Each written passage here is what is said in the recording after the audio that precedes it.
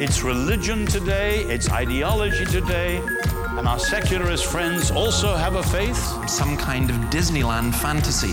I know how this is going to get heard in the secular world. Where the pseudo-Christian masks are off. That's nonsense, ladies and gentlemen. Apologetics isn't just about giving answers to other people's questions. It's also about learning to question other people's answers, or even question the question itself. In a Christian worldview. Well, welcome to Quantum number 134, a podcast that looks at news and views and culture and various other things, largely from a Christian perspective, from all over the world. And we're listened to all over the world. I noticed that last week that we were in the podcast religious charts anyway for the UK and South Korea and Ireland and Colombia and Austria for some reason, and of course here in Australia. But here in Australia, we have a problem. Social media giant Facebook has announced it will restrict publishers and Australian users from either sharing or viewing news content from here and right around the world. In a statement released in the last couple of hours, Facebook has unfriended the whole country. Facebook have a monopoly, so do Google, and the Australian government, and I give them enormous credit for this, have taken them on. And Google have had to back down. They've had to start paying those who provide it for it, which is exactly the way it should be. But Facebook, they have gone absolutely crazy. And what they've done is they've blocked health and government organizations. And charity organisations. So, for example, the Melbourne Royal Children's Hospital, Bowel Cancer Australia, Multiple Sclerosis Australia, all their Facebook pages have been removed. And, of course, every item that I post on my blog, because this is not just news, has been removed. So when I record this, and then I put it on my blog, and then I put it on Facebook, Facebook won't allow it. They will remove it. I think this is really going to backfire against them, and I hope that other countries will follow Australia's example. So good for Australia. I'm beginning to like this country. Taking on the Chinese, taking on Google, taking on Facebook. Hey, who knows? We'll be taking on next. Oh, the weather outside is frightful, but the fire is so delightful. And since we've no place... And then let's go with some world news.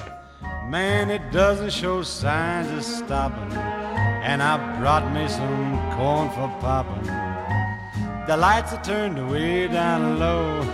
Let it snow, let it snow. It's summer here in Australia, but it's winter in the UK, and they've had a lot of snow. But in America in particular, there's been a lot of snow. Millions have been left without power, especially in Texas and California. 21 have died as brutal weather has set in across the US. Those of you who are listening from America, we do think about you and pray for you. I find it interesting that a year ago, Australia was in the news because we had the bushfires and it was incredibly warm, hot, and everyone was saying, this is global warming, this just goes to prove it. And now the drought has gone and we've had a relatively mild summer.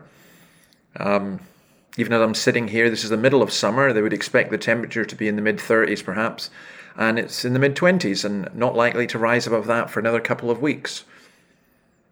But strange, that doesn't make the news, does it? What has made the news, as we reported before, was a court having told the Dutch government that an overnight curfew to reduce COVID-19 is actually illegal and it has to be removed because it breaches the right to free movement. That's quite an extraordinary decision. As regards COVID, the new variants are causing the real trouble, particularly in Europe, where only 4% of people have been vaccinated, as opposed to the UK, where it's 20%. There have been a decline in infections in Europe and, in fact, all over the world. I think all over the world, the total is a drop of about 16% this week, which is good news. But there is concern about the new variants.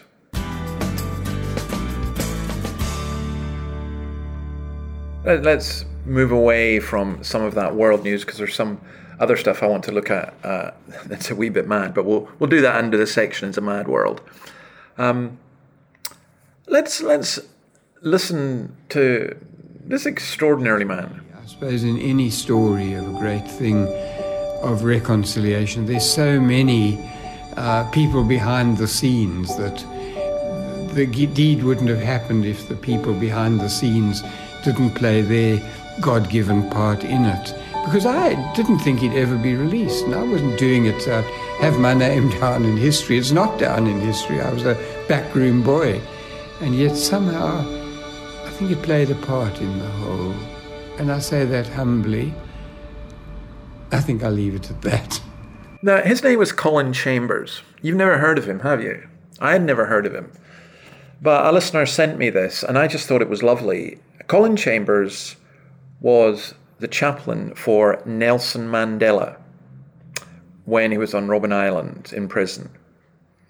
And it's just a lovely little testimony of how he would come and read the Bible to him. And I love what he has to say about Mandela saying to him that when he left prison, and I think Mandela was quite an extraordinary man. I loved reading his biography. That when he left prison, he said, unless he forgave the people, he would be walking out of one prison into another. The chaplain says, nobody knows me. I have no part to play. I was just a backroom boy. But it's the backroom people who make things happen, if you like. And I just thought that was a lovely testimony. And, whatever you're doing, whatever job you're in, you may consider yourself a backroom boy. You may not be famous. You may not. I would suggest you don't want to be famous. It's funny, sometimes I get accused of that. I get accused of, you're just trying to be a celebrity. But please, no, absolutely no. That I do not want. But I just thought that was fascinating. You can play your part, as that chaplain did with Nelson Mandela. And then let's hear a little bit of a sermon. Hello to all the good people of Washington National Cathedral. Greetings from San Antonio, Texas. May God's richest blessings be upon you. It's a great honor to have a few minutes to talk today with you about the power of the Holy Spirit and how the Spirit can bring calm to our chaos. That was Max Lucado. Max Lucado, famous Christian celebrity even, Christian writer and speaker, and that's him speaking at the Washington National Cathedral. Now, there was I was going to say considerable fuss, but the usual suspects, 1,500 people sign an online petition or whatever it is, because of his views on marriage. In other words, he holds to the biblical views. Now, he issued an apology for disrespecting and hurting the LGBT community in his past sermons. He stated this: in 2004, I preached a sermon on this topic of same-sex marriage. I now see in that sermon I was disrespectful. I was hurtful. I wounded people in ways that were devastating. I should have done better. It grieves me that my words of hurt are being used to hurt the LGBT community. I apologize to you and I ask forgiveness of Christ. Now, I haven't heard his sermon. And maybe he did go over the top.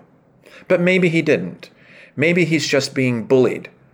Maybe actually disagreeing with any part of the LGBT agenda. So, for example, saying that you think marriage is between a man and a woman. Maybe there are people who would say, well, that's hurtful. Yes, you get banned for saying hurtful things. But are we really going to define ourselves by that?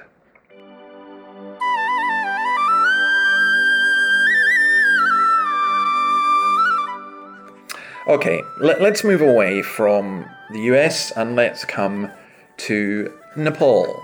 Here's a little bit of worship music. Nepali bhasaiमा गरौ न महिमा हाम्रो राजा यसुलाई पुर्ख्यौली भाकैमा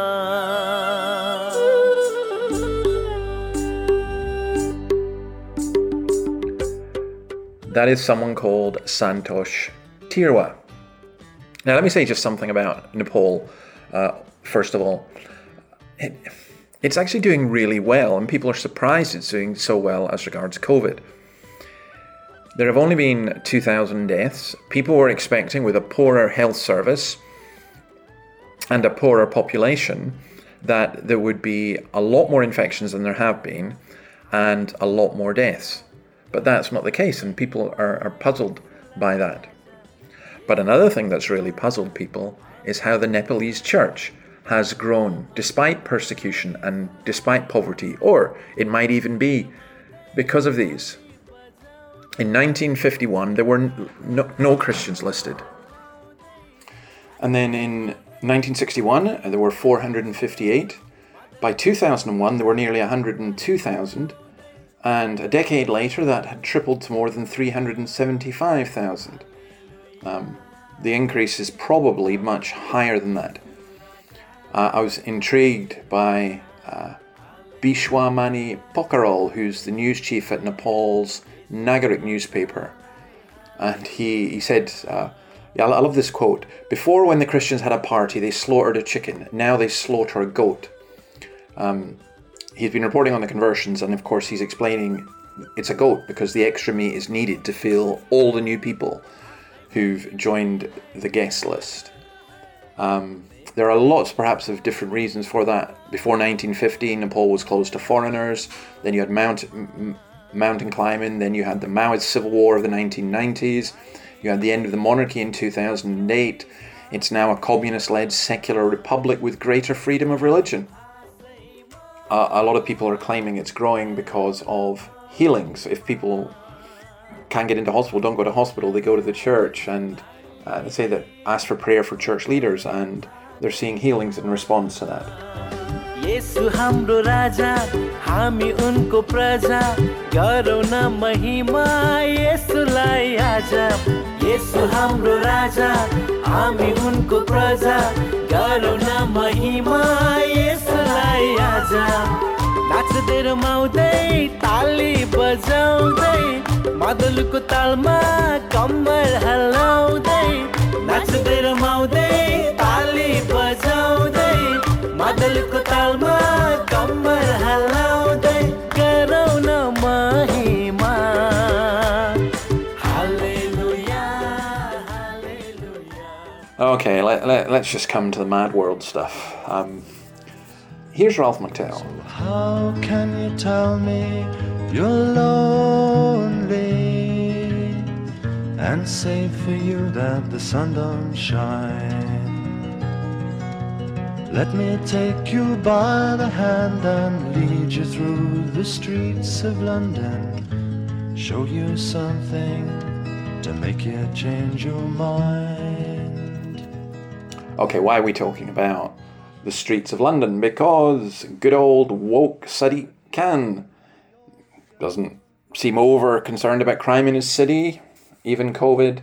He set up a commission on diversity in the public realm to evaluate statues, street names, building names, and memorials. 15 commissioners were chosen through an open recruitment process and will serve for 2 years, probably get paid a lot of money. They're not elected, but boy, you know what they're going to do. You know what they're going to do. One includes social rights activist Toyin Agbetu, who interrupted the Queen at a ceremony marking the abolition of slavery, and he said that the British are the Nazis. Whereas the Germans had the humanity and humility to apologise and make reparations for the Holocaust, the Queen, in not doing so for slavery, shames not only herself but her nation. Yeah. And then Margaret Thatcher's old Oxford College, because this is where the woke are coming in. It's at the elite establishment. So at her old college, the students are being ordered to take a course in unconscious bias to expose innate racism, homophobia, transphobia, and disability discrimination. Can I ask them to throw in Christophobia? Would that work? No? Baroness Royale of Blaisdon, principal of Summer College, instructed students to complete the online class by this Friday, and they must achieve a mark of 100% in a final test. This is brilliant. This is just 100%. This was a woman who served in Ed Miliband's shadow cabinet. And she goes on about individual unconscious bias all of us have. She says that students have to admit, otherwise you fail the test, that you're susceptible to bias. And you have to accept responsibility for monitoring your own behaviour.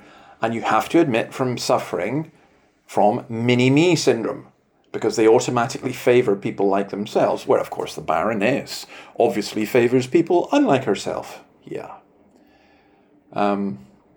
They're told that thinking their tutor doesn't look smart and is a bit unprofessional may not be appropriate.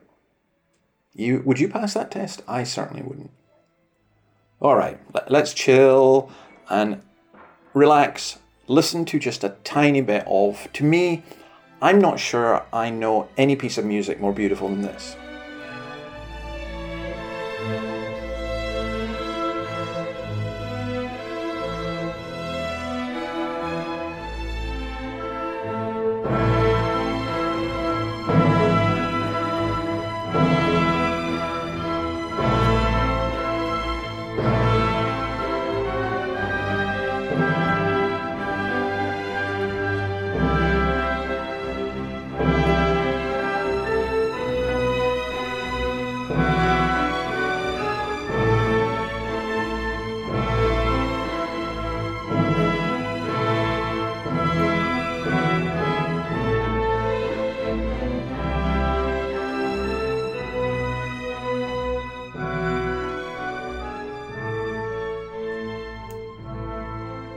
That is Beethoven's 7th. I think it's the second movement in it. It's just absolutely gorgeous. Gets me every time. However, I thought of it because of a fight going on in a musicology journal called the Journal of Schenkerian Studies. Now, the editor is a man called Timothy Jackson. He's a music theory professor at the University of North Texas. And he defended the interwar Austrian-Jewish composer and theorist Heinrich Schwenker from a charge that he personified white racist attitudes that dominate classical music. And his university has suspended him. They've launched an investigation into his behaviour, and they've suspended funding for the Schenker Centre, which he runs. He's been, of course, vilified by the Twitter mob. He's been ostracised by his colleagues. This is because of someone called Philip Ewell, who's a black music theory professor, who gave a talk at the Society for Music Theory and who basically said that classical music is compromised by its whiteness, that white supremacy is evident in the teaching, playing, and interpretation of classical music. They are all coded in a white racial frame, says Ewell. And the reason Beethoven enjoys such high esteem is not because of that beautiful music that you've just heard, but because he's been propped up by whiteness and maleness for 200 years. All I can say is just give me strength. And then, here's another one. Scott Morrison, there's a horrendous situation here in Australia of a Liberal staffer, now the Liberal here is the Conservative Party, who was raped, and there seems to have been some kind of cover-up in the Parliament. And he was apologising to her, and he made a statement for which he has been absolutely roasted. He said this: Jenny and I spoke last night, Jenny is his wife, and she said to me, you have to think about this as a father first. What would you want to happen if it were our girls? Jenny has a way of clarifying things, always has. Now, what's wrong with that statement? Please tell me. Because I listen to it and I think, yeah, it's a man talking to his wife. Do you know what the outrage brigade, you know what the Twitter mob heard? They heard a man saying, I didn't know rape was wrong until I spoke to my wife and she told me it was wrong. That's not what he said. That's not what he thinks. That's not what happened. But it doesn't matter. That just doesn't matter. I mean, let me put it like this. Imagine if somebody said, you know, I was attacked because of my colour, because I was black, which is just a horrible, horrible thing. And then someone else said, you know, I was speaking to a black friend and he was just telling me how horrific this is and how often this happens. And I repeated that and they said, well, don't you, this kind of woke mob, would they say, of course they wouldn't, but would they say, well, he shouldn't need to be told that. You know, it's just an attack on a human being. It doesn't matter whether you've got friends who are black who can tell you that or not. Well, I think it does matter. And I think it does matter that you respond and react as a human being. One other thing in this madness section. Humza Yousaf, the Scottish secretary, has been criticised, rightly, for refusing to say if the Scottish government believes that there are more than two sexes. Not two genders, but two sexes. Humza, I'd love to know. Does the Scottish government, don't you know? There's male, there's female, biologically. What else have you got? Feel free to tell us.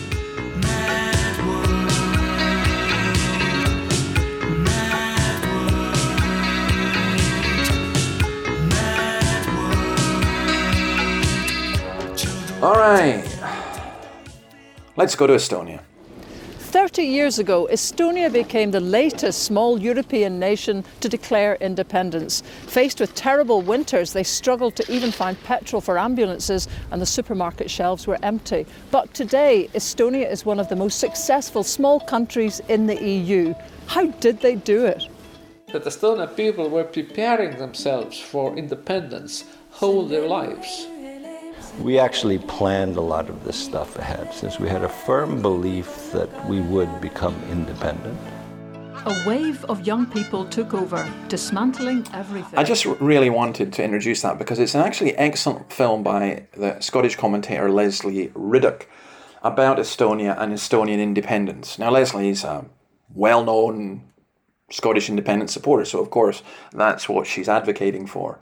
But I just found the whole thing fascinating and very, very encouraging in different ways. So because the 24th of February is Estonian Independence Day, this is the Estonian national anthem. It does sound like a Soviet anthem, but nonetheless, my fatherland, the beautiful Estonia. Happy Independence Day, Estonia.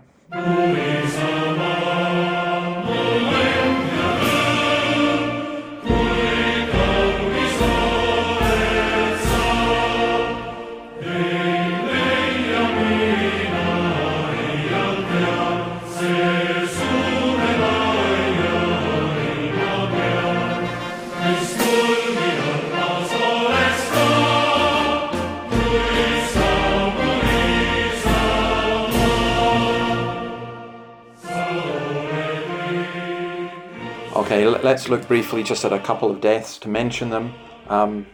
Here's the Palestinian poet Mored Barghouti. راغب في عشقه أو راغب في حرقه لا فضل لي لكنني عاري ومجدي كله أني هنا عاري ومجدي كله أني هنا. He's died at the age of 77. He was born in a village in Ramallah 4 years before the state of Israel was created. He spent much of his life in exile. He wrote a memoir called I Saw Ramallah, which I do intend to read actually. It's a famous, well-known book, and he died this week. Also, this man died. My point in everything today that I've shared with you about this is to say thanks and to tell everybody involved how much I love you from the bottom of a sizable and growing and still beating heart. You have an expiration date. A lot of people never get told that, and so they don't face life this way. I've learned what love really is during this.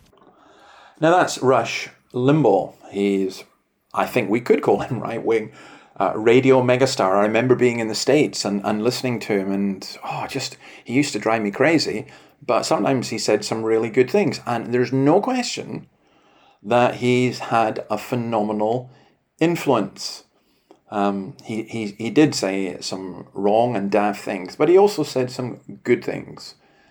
And, as always, we mourn any human death.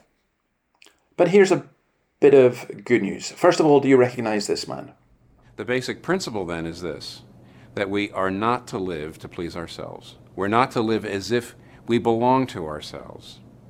And that means several things. It means, first of all, we are not to determine for ourselves what is right or wrong. We give up the right to determine that, and we rely wholly on God's Word. We also give up the operating principle that we usually use in day-to-day life, and we stop putting ourselves first, and we always put first what pleases God and what loves our neighbor. It also means that we are to have no part of our lives that is immune from this self-giving. We're supposed to give ourselves wholly to Him, body and soul. And it means we trust God through thick and thin, through the good and the bad times, in life and in death. That was Tim Keller, and he's in his second fight against cancer. In this case, it's pancreatic cancer.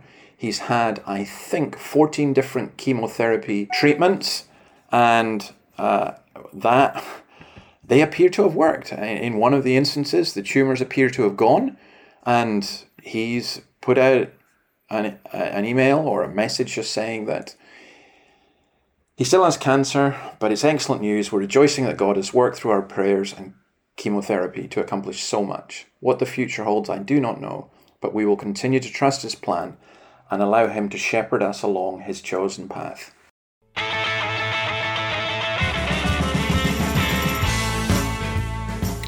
Okay, we're going to go. I'm going to leave you with a great song from Dave Alvin called Beautiful City Across the River. I'm a thief and a liar, I use your name in vain, but now I'm in some trouble that's kind of hard to explain, and I need your help, and I pray that you'll consider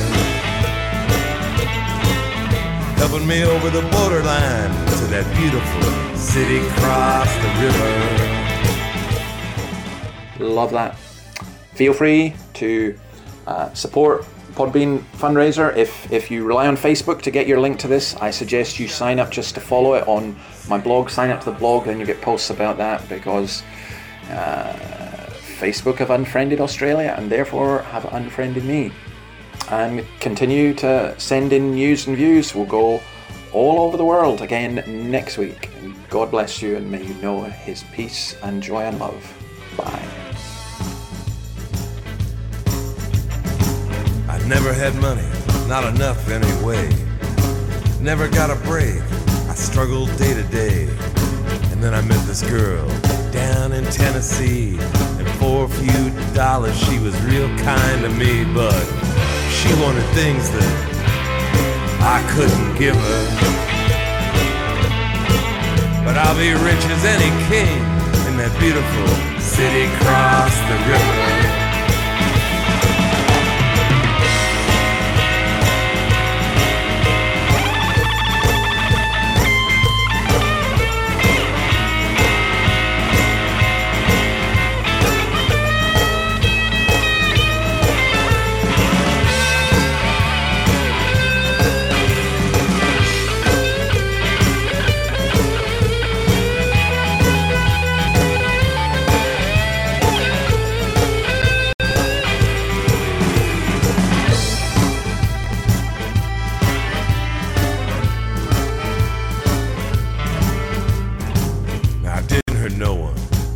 Fire a gun, just stole what I could, and then I began to run.